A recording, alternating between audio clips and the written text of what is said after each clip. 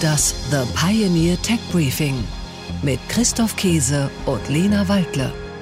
Hallo und herzlich willkommen zum Tech Briefing, einem The Pioneer Original. Und mit mir im Studio, ich bin Christoph Käse, ist wie immer Lena Waldle. Hallo Lena. Guten Morgen Christoph. Und wir haben diese Woche wieder spannende Themen in unserer Startup Edition des Tech Briefings vorbereitet. Spannende Themen und ihr hattet auch einen spannenden Gast, eine spannende Gästin an Bord der Pioneer One. Wer war das? Ja, heute war Diana zur Löwen bei uns zu Gast, gemeinsam mit dem Präsident des Deutschen Startup-Verbands, Christian Miele. Und geschätzter Kollege hier, der Diana zur Löwen interviewt. Ich muss ganz ehrlich sagen, ich wusste nicht, wer Diana zur Löwen ist. Sie hat 1 Million Followerinnen und Follower. Ich wusste es nicht, aber ich habe es mir von euch sagen lassen. Worüber schreibt sie? Ja, Diana zur Löwen hat eben fast 1 Million Follower auf Instagram und beschäftigt sich, anders als die meisten Influencer, vor allem mit Politik. Aha, okay. Und Christian Miele fühlt ihr auf den Zahn und geht der Frage nach, warum investieren immer mehr Influencerinnen und Influencer in Startups? Vor einigen Wochen hat er sich mit der Frage beschäftigt, warum Sportler das tun. Heute geht es darum, warum auch Influencer unter die Startup-Investoren gehen. Das ist aber nicht unser einziges Thema heute. Wir machen auf mit einem anderen wichtigen Thema, das uns beiden sehr am Herzen liegt, nämlich... Ja, genau. Es geht um Medien und um Content. Ganz wichtige Nachrichten sind diese Woche eingetroffen. Auf der einen Seite ein epischer Streit zwischen Apple und Epic am Bundesgericht in Oakland. Es geht um die Frage, ob Apple seine Marktmacht missbraucht, wenn es, wie gewohnt, bisher 30% Provision von jedem App-Verkauf im App Store nimmt. Dann neue Zahlen über die Netflix-Abonnenten in Deutschland, mittlerweile über 10 Millionen. Und dann natürlich die große Wirtschaftsnachrichten dieser Woche. AOL und Yahoo, Urgesteine der Digitalisierung, sind verkauft worden. Sie gehören nicht mehr zu Verizon, sondern sie sind jetzt bei einem Private Equity Investor. Und damit bricht eine alte Spalte wieder auf, eine alte Wunde, nämlich wer hat mehr Macht? Sind es die Distributoren oder die Content-Produzenten? Dieser Streit tobt seit Jahrzehnten und wir beobachten eine neue Iteration. Also, damit starten wir in diese Woche. Ganz genau, mit diesem Battle Royale geht's los mit dem Tech Briefing. Tech Briefing, das Thema der Woche. Wer Kinder hat, der kennt diese Musik. Und wer im Homeoffice arbeitet, der hört sie aus dem Kinderzimmer und ahnt nichts Gutes. Wer etwas von Musik versteht, dem schmerzen diese billigen Synthesizer und einfallslosen Melodien in den Ohren. Sie wissen schon, worum es geht, um Fortnite. Eines der erfolgreichsten Computerspiele aller Zeiten.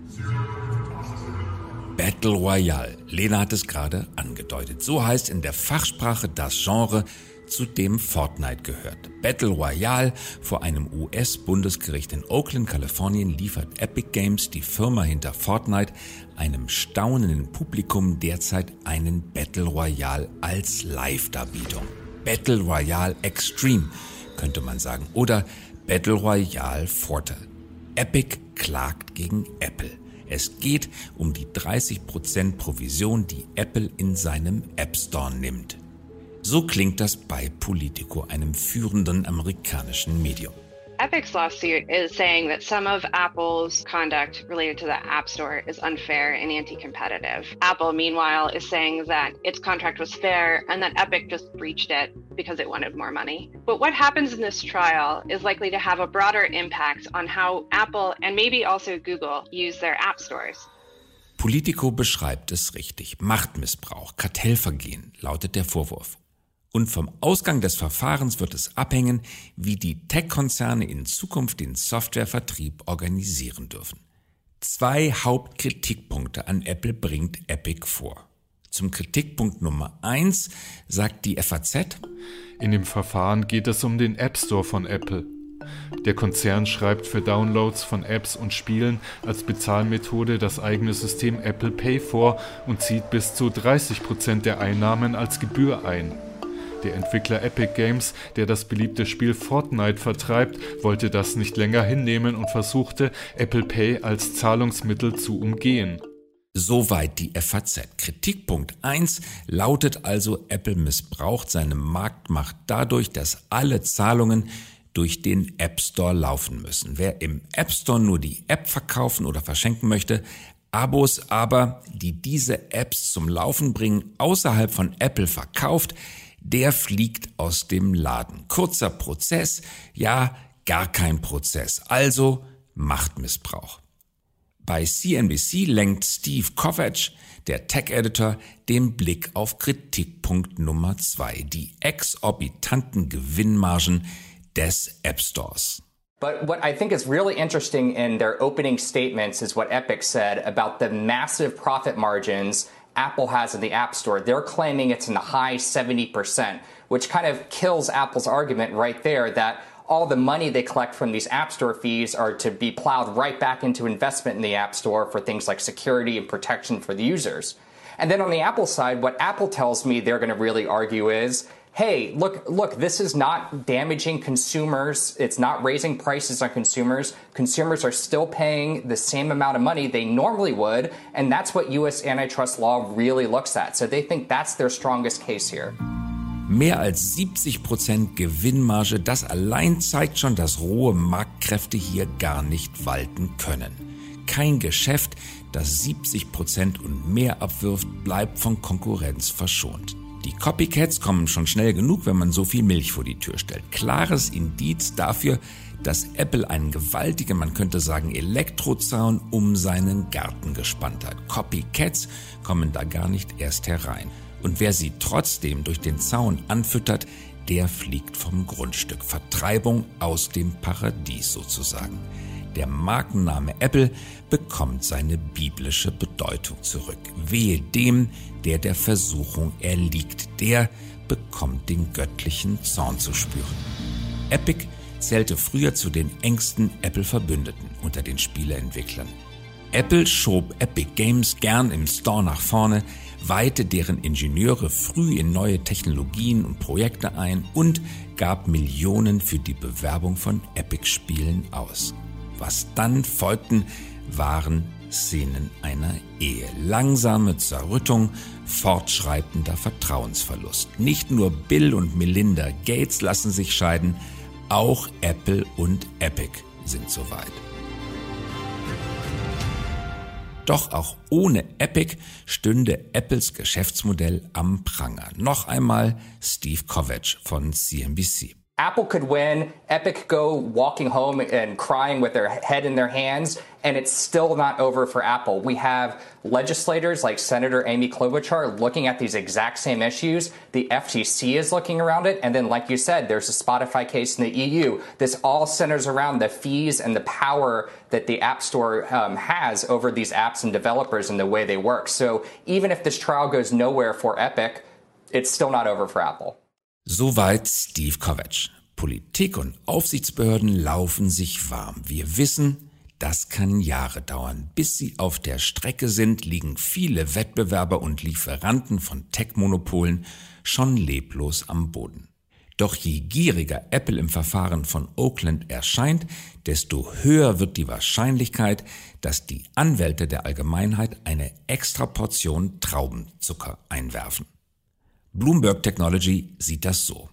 So Epic argues that Apple has monopoly power in the iOS app distribution market. It argues that Apple locks developers into selling their iOS apps only through the App Store, and it forces developers to use its own payment functionality, and Epic would like to change all of that. Epic founder Tim Sweeney is gonna testify and say this is unfair. And Epic is going to have a slew of witnesses, such as economists, who are going to say that Apple is just greedy and is, trying to take developers' money away from them. And a lot of legal experts say that Epic has a fair shot at winning, but even if it loses, it will probably win mindshare of a lot of developers and consumers. Und von Bloomberg schneiden wir gleich weiter zum zweiten großen Thema dieser Woche, zum Verkauf von AOL und Yahoo durch Verizon. Die beiden frühen, aber in die Jahre gekommenen Tech-Legenden landen jetzt für rund $5 Milliarden bei Apollo Global Management. Hören wir die Nachrichten von Reuters und schauen dann, was die beiden Themen miteinander zu tun haben. Dieses nämlich, den titanischen Machtkampf zwischen Inhalteproduzenten und ihren technischen Verbreitungsgehilfen, zwischen Content und Plattform, zwischen den Kreativen und ihrem Vertrieb. Ein Konflikt so alt wie die Menschheit, in jeder Generation neu ausgefochten, in manchen Generationen gleich mehrfach. Mit immer neuen Versuchen, die Macht an sich zu reißen und die Machtbalance zu verschieben. Hier also Reuters zur Nachrichtenlage. Yahoo and AOL are being shed by Verizon, which is selling off the media unit that includes the two former tech darlings for $5 billion. The deal announced Monday will offload Verizon Media to private equity firm Apollo Global Management. Verizon bought AOL for $4.4 billion 6 years ago in a bet that a push into mobile video and targeted advertising would help the telecom giant find new growth avenues. Soweit Reuters. Und nun noch der Nightly Business Report über die Hoffnungen des Käufers Apollo. A surprise marriage on Wall Street. Verizon is buying AOL for more than $4 billion in cash. While the two companies don't seem like a likely match, Verizon, the biggest telecom company in the country, is hoping that AOL, the original digital disruptor, can make it a more powerful player in an industry undergoing tremendous change. Eine dritte Nachricht ist von Interesse. Bertelsmann meldete für das vergangene Jahr einen Konzernumsatz von 17,3 Milliarden Euro, ein Minus von 4,1%. Das Geschäft stagniert. Wichtigste Sparten sind die RTL Group, der Buchverlag Penguin Random House, die Musiktochter BMG und das Verlagshaus Gruner & Jahr. Geradezu niederschmetternd sieht der Vergleich beim Streaming aus. Netflix kommt in Deutschland nach Berechnungen des Analysehauses Ampere auf sage und schreibe 10,9 Millionen Abonnenten. Die Bertelsmann-Tochter TV Now aber bislang nur auf 1,3 Millionen zahlende Kunden. Was zeigen uns diese 3 Beispiele? 3 Schlussfolgerungen können wir ziehen. Erstens, die Macht liegt derzeit klar beim Vertrieb und nicht bei den Inhalteproduzenten. Epic müsste gegen Apple gar nicht klagen, wenn die Macht nicht bei Apple konzentriert wäre. Verizon würde AOL und Yahoo nicht weit unter dem damaligen Einkaufspreis abstoßen und einen gewaltigen Verlust verbuchen, wenn das Geschäft mit Inhalten ihnen nicht lästig wäre und für den Erfolg des 5G-Netzwerkes komplett ohne Belang. Vor 20 oder 30 Jahren war das anders. Da brauchten Netzebetreiber dringend Inhalte, um ihre Kabelabonnements verkaufen zu können. Wer CNN oder Disney als Kabelbetreiber nicht mitliefern konnte, der war hoffnungslos verloren. Heute ist es umgekehrt. Wer den digitalen Zugang zum Kunden besitzt und diesen Zugang qua Hardware-Kopplung auch noch monopolisiert, bei dem dürfen die Inhalteproduzenten betteln gehen. Zugangsmonopole auf der einen Seite und zahlreich zersplitterte Inhalteproduzenten auf der anderen. Dieses Spiel geht zugunsten der Zugangsmonopole aus. Monopol schlägt Vielfalt. Zweitens, mit Inhalten lässt sich trotzdem noch gutes Geld verdienen. Wer es richtig anstellt, hat beste Chancen. Schlage den Gegner mit den eigenen Waffen, heißt das Spiel heute. Bestes Vorbild ist Disney. Statt sich von Netflix, Facebook oder Google ausbeuten zu lassen, ist Disney mit Disney Plus selbst unter die Vertriebler und die Plattform gegangen. Ein strahlender Erfolg. Und drittens, diese Strategie funktioniert nur mit den stärksten Marken. Und stark sind Inhaltemarken dann, wenn sie überragend kreativ sind.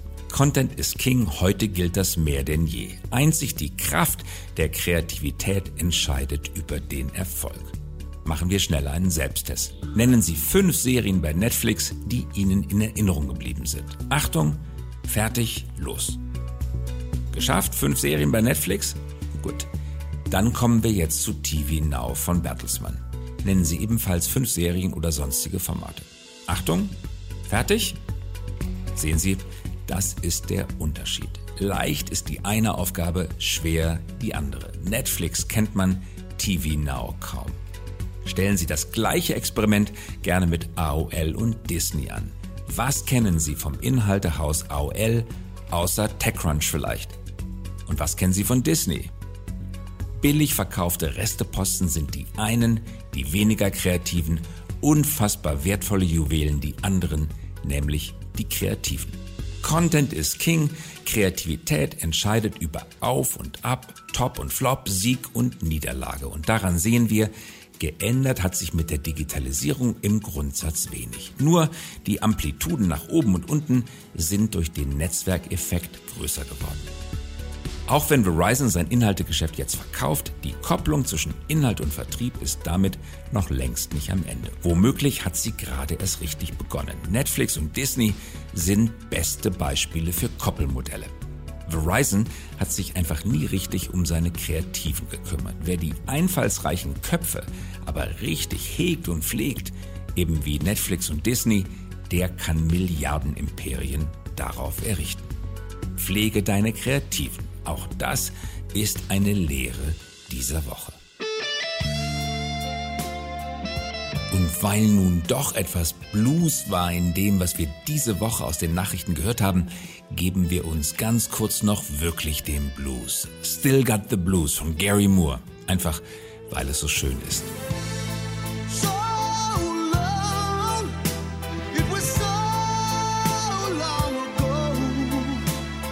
I've still got the blues for you. Tech Briefing, das Interview der Woche. Ja, und heute ist wieder Christian Mieles Tag. Wie jeden Monat. Christian Miele mit seiner Startup Edition. Zu Gast hat er heute Diana zur Löwen. Geboren 1995, studiert hat sie BWL in Köln. Ihr Brotberuf ist derzeit Influencerin. Ja, wir wissen, davon kann man inzwischen leben. Besonders jemand wie Diana zur Löwen. Nebenbei baut sie mit Angeling eine Reputation als Investorin auf. Influencerin, das heißt in ihrem Fall sage und schreibe 629.000 Abonnenten bei YouTube und 993.000 bei Instagram. Also über 1,6 Millionen Menschen folgen ihr, eine Frau mit mehr Reichweite als die meisten Medien. Ihre Themen sind Mode, Kosmetik, Sex, seit 2019 auch Politik. Interviews hat sie mit Jean-Claude Juncker und Philipp Amthor geführt, unter anderem. Themen bei ihr sind so bunt wie das Leben selbst. Manchmal sachlich, manchmal schrill und oft genug nicht wirklich jugendfrei. Ganz im Gegenteil. Und gerade deswegen ist sie so interessant für Jugendliche. Christian Miele hat mit ihr gesprochen. Worum es geht? Um das Leben zwischen Massenpublikum und Investitionen. Um das, was Influencerinnen dazu beitragen können, wenn sie in Firmen investieren. Hören wir also hinein. Christian, du hast das Wort. Und nach deinem Gespräch mit Diana unterhalten wir beide uns noch einmal, um auszuwerten, was wir gehört haben. Ich sitze hier heute mit Diana zur Löwen und wir möchten uns darüber unterhalten, wie die Welt der Influencerinnen und Influencer mit der Startup-Szene verschmilzt. Bevor ich anfange, erstmal herzlich willkommen, liebe Diana. Schön, dass du da bist. Ja, freut mich total, dass ich immer auf dem Schiff sein kann und dass wir uns auch mal wieder persönlich kennenlernen. Ja, freue mich auch sehr darüber. Ja. Und du hast recht, also es ist in diesen Tagen was Besonderes, wenn man mal zusammenkommen kann, das stimmt. Ja. Lass uns über das Thema Verantwortung mal sprechen. Etwas, das ich auch auf deinen Kanälen sehe, ist, dass du gesellschaftliche Themen, politische Themen, viele verschiedene Themen adressierst, wo man auch sehr authentisch das Gefühl hat, dass dir das wichtig ist. Erstmal, wie siehst du denn deine Rolle als Influencerin und als Verantwortungsträgerin? Erstens und zweitens, was sind das für Themen und wieso beschäftigen die dich? Also ich glaube, das ist natürlich auch immer so ein permanenter Wandel, der da stattfindet. Also als ich ja angefangen habe, da ging es sehr viel um Beauty und Mode, weil ich aber auch irgendwie so dachte, ja, ich bin halt so ein junges Mädchen, ich kann halt mich schminken und mich anziehen, deswegen teile ich halt dazu Themen und habe dann so ein bisschen für mich gemerkt, dass mir irgendwie so die Tiefe fehlt, dann auch in meinem Job. Und so hat dann so ein bisschen diese politischere Reise angefangen. Und ich glaube, je älter man wird, desto mehr reflektiert man natürlich Dinge. Lass uns mal zu unserem Thema kommen. Jetzt beobachte ich als Startup-Investor über die letzten Jahre vermehrt einen Trend, dass Influencerinnen und Influencer anfangen, in Startups zu investieren. Du hast selber über deine Plattform ja auch schon über das Thema Finanzanlage gesprochen. Vielleicht magst du da nochmal einsteigen und so ein bisschen auch vor allem über Anlagekultur sprechen und das, wie du dich daran gerobbt hast und dann aber auch mal über Startups zu sprechen. Also ich glaube, für mich war das, je älter man wird, desto mehr merkt man natürlich, dass man sich auch mit den Themen wie Finanzen mehr und mehr befassen muss. Und dann habe ich mich eben auch immer mehr mit verschiedenen Optionen befasst, wie ich halt mein Geld anlegen möchte. Und auf der einen Seite investiert man das natürlich schon auch in sich und in die eigenen Projekte, die man hat. Aber zum Beispiel habe ich dann auch angefangen, also ich glaube, das war ungefähr vor 3 Jahren, eben in mein erstes Startup zu investieren. Das war Fantasy, die ja erotische Hörgeschichten für Frauen machen. Und mittlerweile habe ich jetzt quasi noch in 3 andere investiert. Natürlich sind das auch nicht so hohe Beträge wie jetzt bei einem Die Hülle der Löwen. Aber ich würde sagen, ich bin schon würde mich schon als ein wertvoller Angel quasi bezeichnen, weil ich eben wirklich auch viele Tipps und Insights geben kann und auch gerade wenn es um Influencer-Marketing geht, da bin ich ja auch immer sehr gut vernetzt und dann investiere ich eben auch immer noch ein bisschen. Nimm uns da mal bitte in den Maschinenraum mit, weil das finde ich super spannend. Also wenn du sagst, du hast angefangen mehr zu investieren, ich glaube, du hast jetzt auch eine eigene Beteiligungsgesellschaft und du willst auch noch mehr in Startups investieren, wenn ich dich richtig verstanden habe. Was ist der Mehrwert, den ein Influencer bzw. eine Influencerin mitbringt? Also wie präsentierst du dich den Gründerinnen und Gründern gegenüber, beispielsweise bei Fantasy? Ja, also auf der einen Seite hat man natürlich seine Reichweite, was schon mal sehr viel wert ist, wenn man sich das nicht direkt immer dazu kaufen muss. Und ich würde sagen, ich investiere eigentlich meistens dann auch in Startups, die zu meiner Zielgruppe passen. Das heißt, man hat da eben schon mal einen guten Fit, wenn man jetzt sein Produkt irgendwie bewerben möchte, dass man irgendwie weiß, okay, das passt auch dann zu meiner Zielgruppe, was eben, wie gesagt, schon mal sehr spannend ist, auch zum irgendwie Testen natürlich am Anfang und wo man die Leute auch mit auf eine Reise nehmen kann. Ist ja auch manchmal noch ein bisschen schöner, über Influencerinnen jetzt Dinge zu streuen und da eine Beziehung herzustellen, als jetzt einfach Ads zu schalten. Und aber auch in der Content Creation kann ich natürlich auch viele Tipps geben, weil ich ja selber auch bei mir sehe, okay, was hat jetzt bei mir geholfen, dass meine Accounts wieder mehr gewachsen sind, weil da auch viele Unternehmen sich manchmal so ein bisschen festfahren. Wenn man denkt irgendwie, es muss immer nach außen super aussehen und man traut sich nicht so viel auszuprobieren, dass man eben sagt, okay, teste doch auch mal Video und sowas. Und zum Beispiel jetzt auch die Woche bin ich auch nochmal bei Fantasy, weil wir eben auch gemeinsam Content erstellen wollen, den wir dann auf beiden Kanälen ausspielen können. Und das ist dann ja natürlich total der Benefit für das Unternehmen, für mich, aber auch für meine Zuschauerinnen. Was ich auch schon öfters zum Beispiel gemacht habe, Mitarbeiterinnen vermittelt, weil ich ja eine Zielgruppe habe und wenn ich da die zum Beispiel bei Fantasy total gerne arbeiten würde. Und das passt dann auch manchmal sogar, wenn die jetzt jemanden suchen, dass ich das auch mal teilen kann und dass sie dann darüber auch Leute finden. Jetzt ist ja dieses Investmentgeschäft durchaus auch eine professionalisierte Branche mit Business Angeln, die nichts anderes machen und VCs. Wie generierst du deinen Dealflow und wie versuchst du jetzt an deine Deals ranzukommen und nach was suchst du auch? Ja, ich habe zum Beispiel auch bei Ohia investiert, so heißen die kommen jetzt auf die Torstraße und das ist so ein Meditationsspace, wo ich aber weiß, das findet meine Zielgruppe mega cool. Ich könnte da eben auch Events hosten und da glaube ich, dass das irgendwie langfristig was Cooles sein kann und wo mich auch die Gründerinnen unterstützen. Also ich gehe da nicht immer nur so direkt rein, ne, was macht jetzt dann irgendwann den meisten Umsatz, aber ich gucke mir eben vor allem ganz genau das Team an und schaue eben, passt es zu mir, meiner Zielgruppe und haben die halt wirklich so eine Vision. Also das ist mir eben sehr, sehr wichtig. Ist denn bei euch in der Influencer-Community das Thema Investieren und Startup-Partnerschaften mehr und mehr ein Thema? Also ich beobachte im Profisport, ich beobachte bei Schauspielern so mehr und mehr diesen Trend und diese Tendenz, dass da investiert wird, weil das klingt auch immer spannend und da werden große Bewertungen aufgerufen. Es ist häufig so, Beobachtungen, je nachdem, wie du den Weg auch in den Markt findest, sind die Deals gut oder schlecht. Ne? Also es kann auch adverse Selektion sein, dass du halt einfach nur an die schlechten Deals rankommst. Ne? Aber wie beurteilst du das? Es gibt ja auch jetzt die ein oder andere Influencerin, die gesagt hat, so, ich will meinen eigenen Fonds raisen oder ich möchte irgendwie versuchen, Kapital zu mobilisieren für Themen, die mir wichtig sind. Also, und ich glaube eigentlich schon, dass es sehr spannend wäre, dass also man könnte das fast eben auch ganz gut immer matchen, ne? Dass wenn man jetzt viele Pitch-Decks hat, dass man eben auch weiß, weil jeder Influencer, jede Influencerin hat ja auch andere Kernthemen, dass man sagt, ich glaube, das Startup, das würde jetzt bei meiner Zielgruppe keinen Sinn machen, aber für dich wäre das halt mega das Investment. Also das hatte ich jetzt auch schon manchmal, dass ich irgendwie was abgesagt habe, weil, wie gesagt, das ist zum Beispiel für mich auch immer noch so eine Challenge, natürlich auch das ganze Verhandeln nicht immer so einfach ist, weil ich zum Beispiel gerne mehr meine Reichweite mit rein verhandeln würde, weil das, ja, jeder Investor oder Investorin bringt natürlich irgendwas mit, ne, neben jetzt dem Geld, aber ich würde das halt gerne manchmal mit rein verhandeln, aber je nachdem, welche anderen Investoren oder Investorinnen halt drin sind, klappt das nicht so gut. Also da wie viel Geld investierst du pro Firma, so ungefähr? Pi mal Daumen? Also meistens so, würde ich sagen, so 25.000 Tickets. Okay, ja. Also genau. Und du hast jetzt gerade schon so ein bisschen die Hürden angesprochen, alleine schon diese ganzen Legal Topics. Was ist denn deine Beobachtung als weibliche Investorin? Ja, also man hat ja der Venture Capital und aber generell der Startup-Branche gegenüber auch immer dieses Argument oder auch den Vorwurf, dass es zu wenig Gründerinnen und aber auch zu wenig Investorinnen gibt.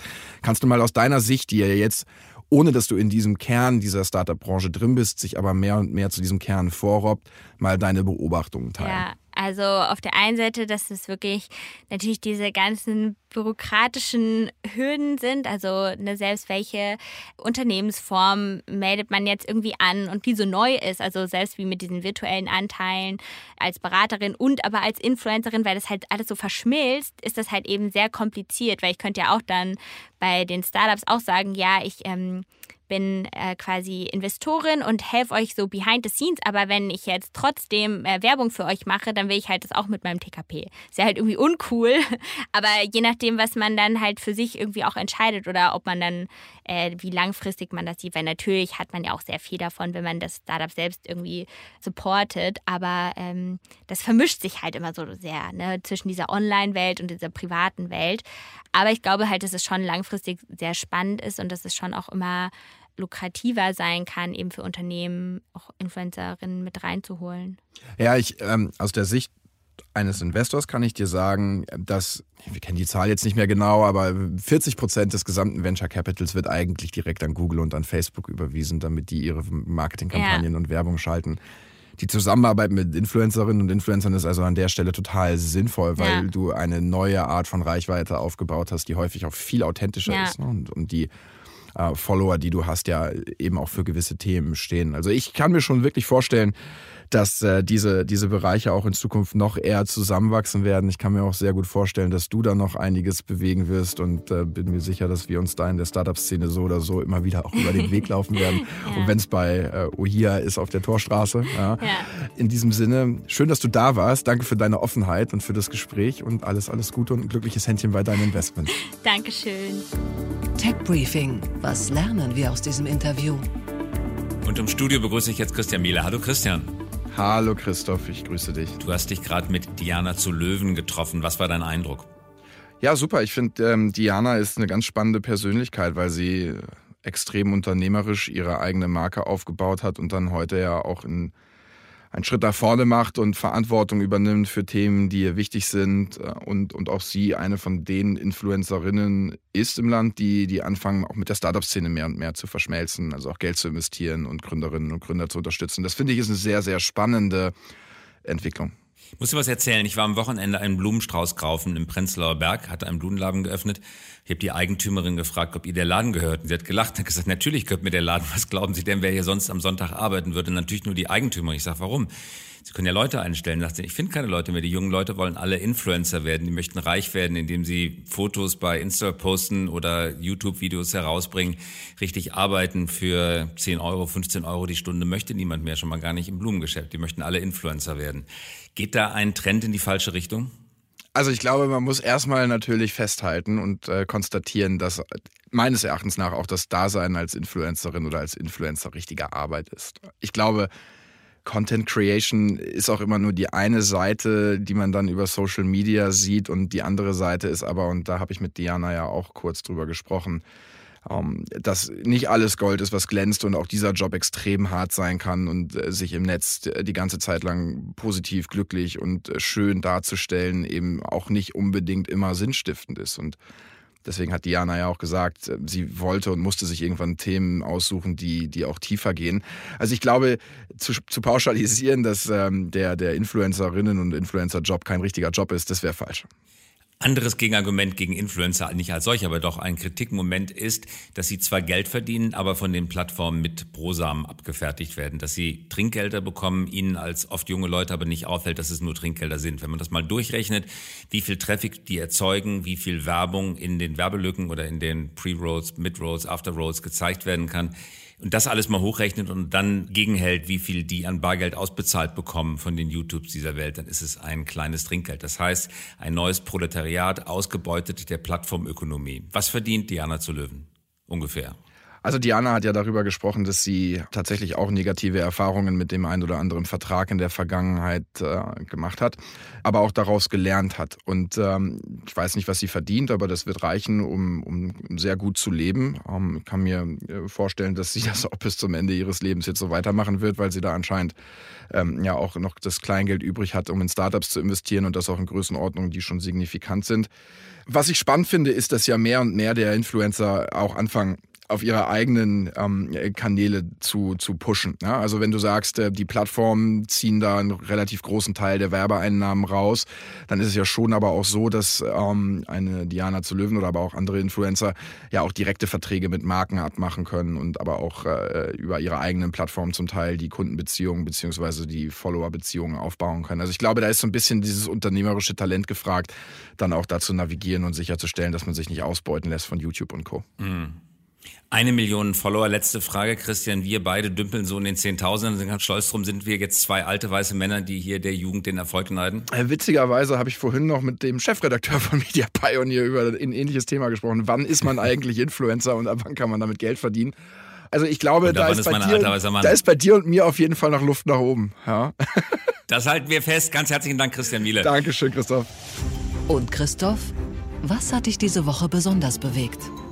Ein seltsamer Oscar war das in diesem Jahr. Winzige Verleihungszeremonie, Filme, die kaum jemand gesehen hatte. Zum Glück gibt es ja, könnte man sagen, die German Startup Awards. Da kennen wir wenigstens die Teilnehmerinnen und Teilnehmer. Verliehen wurden die Awards in dieser Woche. Der Bundesverband Deutscher Startups engagiert sich für diese Awards. Christian Miele, wie wir wissen, ist der Vorsitzende des Bundesverbandes und wir hatten ihn ja sowieso schon in der Sendung. Also Christian, sag uns doch bitte, wie ist es ausgegangen? Wer hat gewonnen? Hallo Christoph. Also die German Startup Awards finden dieses Jahr zum 2. Mal statt und natürlich ist alles anders als noch im letzten Jahr. Da haben wir uns mit 500 Freunden und Bekannten und Mitgliedern aus der Gründerszene noch im Tippi am Kanzleramt getroffen und gefeiert. Das war aber wahrscheinlich eines der letzten Events in ganz Berlin, das man physisch stattfinden lassen konnte. Insofern ist dieses Jahr natürlich etwas Besonderes für uns, auch weil wir virtuell, digital diese Veranstaltung durchgeführt haben. Aber es wäre irgendwie eigentlich die Startup-Szene, wenn wir nicht alles dafür tun würden, dass wir trotzdem die herausragenden Persönlichkeiten unserer Branche auszeichnen und versuchen, das Beste draus zu machen. Wir haben tolle Gewinnerinnen und Gewinner dabei, auch bekannte Namen wie einen Finn Hensel, bekannte Namen wie einen Robert Lacher von den Investoren, aber auch eine Zoe Fabian und ganz, ganz viele weitere tolle Frauen und Männer, die in ihren einzelnen Bereichen eine Menge für unsere Branche getan haben. Und insofern freue ich mich, dass wir trotz der widrigen Umstände es geschafft haben, hier ein echt cooles Event auf die Beine zu stellen, das über 3 Tage gegangen ist. Und ich bin sehr stolz auf alle, die mitgeholfen haben. Und einer der Gewinner des Startup Awards ist Finn Hensel von der Sanity Group. Und auch ihn haben wir mit einem kleinen O-Ton. Die German Startup Awards sind für mich jedes Jahr ein Highlight. Dieses Jahr zum 2. Mal schon für die deutsche Startup-Szene. Ich finde es unheimlich toll, dass Gründer, aber auch Investoren und das ganze Netzwerk quasi so in so einer Art Oscar-Verleihung geehrt wird für das Engagement. Ich meine, insbesondere muss ich sagen, das Feld der Leute, die nominiert waren, war wirklich hervorragend besetzt.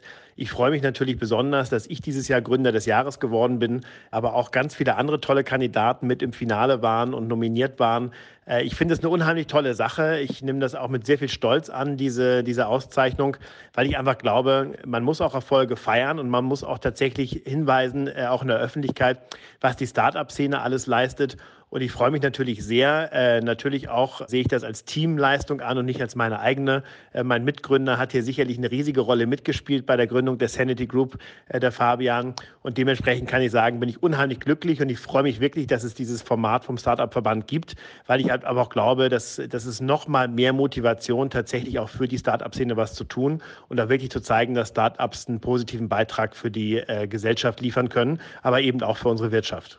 Und noch jemand soll zu Wort kommen. Jamie Dimon, der legendäre Chef von JP Morgan. Er hat die Nase voll von Homeoffice und gerade eben angekündigt, Zitat, ich stehe kurz davor, alle Zoom-Meetings abzusagen. Na denn? Yeah, I'm about to cancel all my Zoom meetings. I just think they're just... I'm done with it, you know. Wir wissen nicht, ob Jamie Dimon das wirklich durchhält. Aber ich denke, er spricht uns allen aus dem Herzen. Es reicht jetzt. Wir wollen weg vom Bildschirm und zurück ins Leben. So geht es mir. 10 Stunden, 12 Stunden am Tag zu Hause vor dem Bildschirm. Das muss irgendwann enden. Hoffentlich bald. Tech Briefing. Nachrichten aus der Welt der Big Tech. Wir hören Neuigkeiten von Volkswagen. Vorstandschef Herbert Diess möchte eigene Prozessoren entwickeln und es damit Apple gleich tun. Prozessoren für ein voll vernetztes, selbstlenkendes Auto. Also Selbstversorgung ist angesagt, eine Lehre aus der aktuellen Chipkrise. Apropos Volkswagen, der Aprilscherz, den man sich erlaubt hatte, zieht eine Prüfung der US-Börsenaufsicht SEC nach sich. Sie erinnern sich, man hatte Volkswagen kurzerhand umbenannt in Volkswagen. Also wie Volt, wie Ampere, wie Watt. Und wo wir gerade bei der Chipkrise sind, Besserung könnte auf sich warten lassen. Pat Gelsinger, der CEO von Intel, glaubt, dass der weltweite Chipmangel noch einige Jahre anhalten wird. Außerdem fordert Intel 8 Milliarden Fördergelder von der EU für den Bau einer Chipfabrik in Europa. Also der Staat soll mit ran. Vorhin hatten wir gesprochen über den Kampf zwischen Plattformen und Kreativen. Es gibt aber auch noch den Kampf zwischen den Plattformen unter sich. Nach einer Beschwerde von Spotify prüft die EU-Wettbewerbskommission, ob im App Store von Apple alternative Musikdienste diskriminiert werden. Das Ergebnis lässt sich vorausahnen, die Antwort lautet wahrscheinlich ja. Und damit kommen wir zu SAP. Das Softwareunternehmen muss eine Millionenstrafe zahlen wegen Exporten in den Iran. In Kalifornien hat ein Gericht entschieden, dass Amazon Marketplace auch für die Produkte anderer Anbieter haftbar ist. Bis dato hatte Amazon immer argumentiert, wir verkaufen das hier nur, was da genau verkauft wird, dafür können wir keinerlei Haftung übernehmen. Tech Briefing. Nachrichten aus der Welt der Startups. Weil wir gerade bei Amazon waren. Das Raumfahrtunternehmen von Amazon-Gründer Jeff Bezos, Blue Origin, beginnt nächste Woche mit dem Verkauf von Sitzplätzen für die Reise im Raumschiff New Shepard. Und wir bleiben gleich bei der Raumfahrt. Das Münchner Startup ESA Aerospace gewann 11 Millionen Euro beim Microlauncher-Wettbewerb der Bundesregierung und des Zentrums für Luft- und Raumfahrt. Aber damit zurück in die Atmosphäre. Rock von Stratolaunch ist das größte jemals gebaute Trägerflugzeug und absolvierte letzte Woche seinen zweiten erfolgreichen Testflug. Ein Überflieger ist auch die Aktie von RNA-Impfstoffhersteller BioNTech aus Mainz. Der Kurs stieg am Montag um 10% und überschritt damit die $200-Marke. Tech Briefing. Nachrichten aus der Welt der Technologie. Warren Buffett, seine jährlichen Auftritte sind Legende und dieses Mal ließ er kein gutes Haar an den Specs und an Trading-Apps wie Robinhood.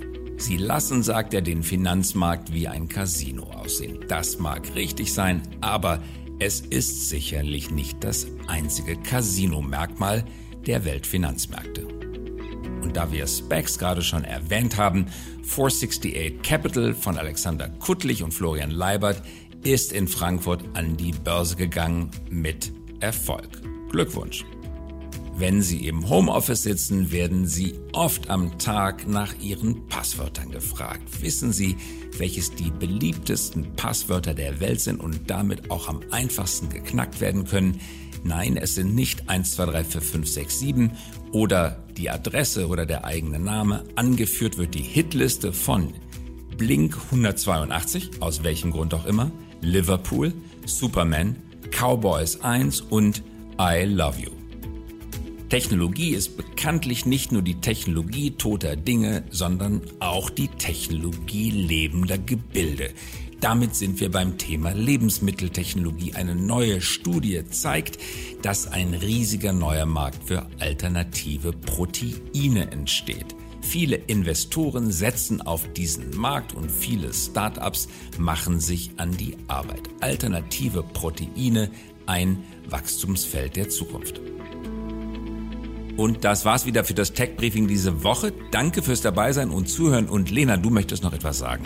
Ja, wenn Ihnen unser Podcast gefallen hat, dann bewerten Sie uns doch in Ihrer Podcast-App und/oder senden Sie uns eine E-Mail. Die Kontaktdaten, die finden Sie in unseren Shownotes.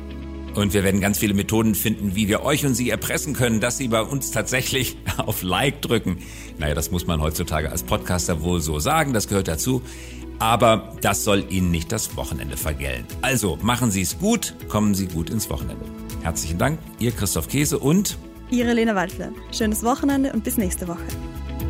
Das The Pioneer Tech Briefing mit Christoph Käse und Lena Waldle.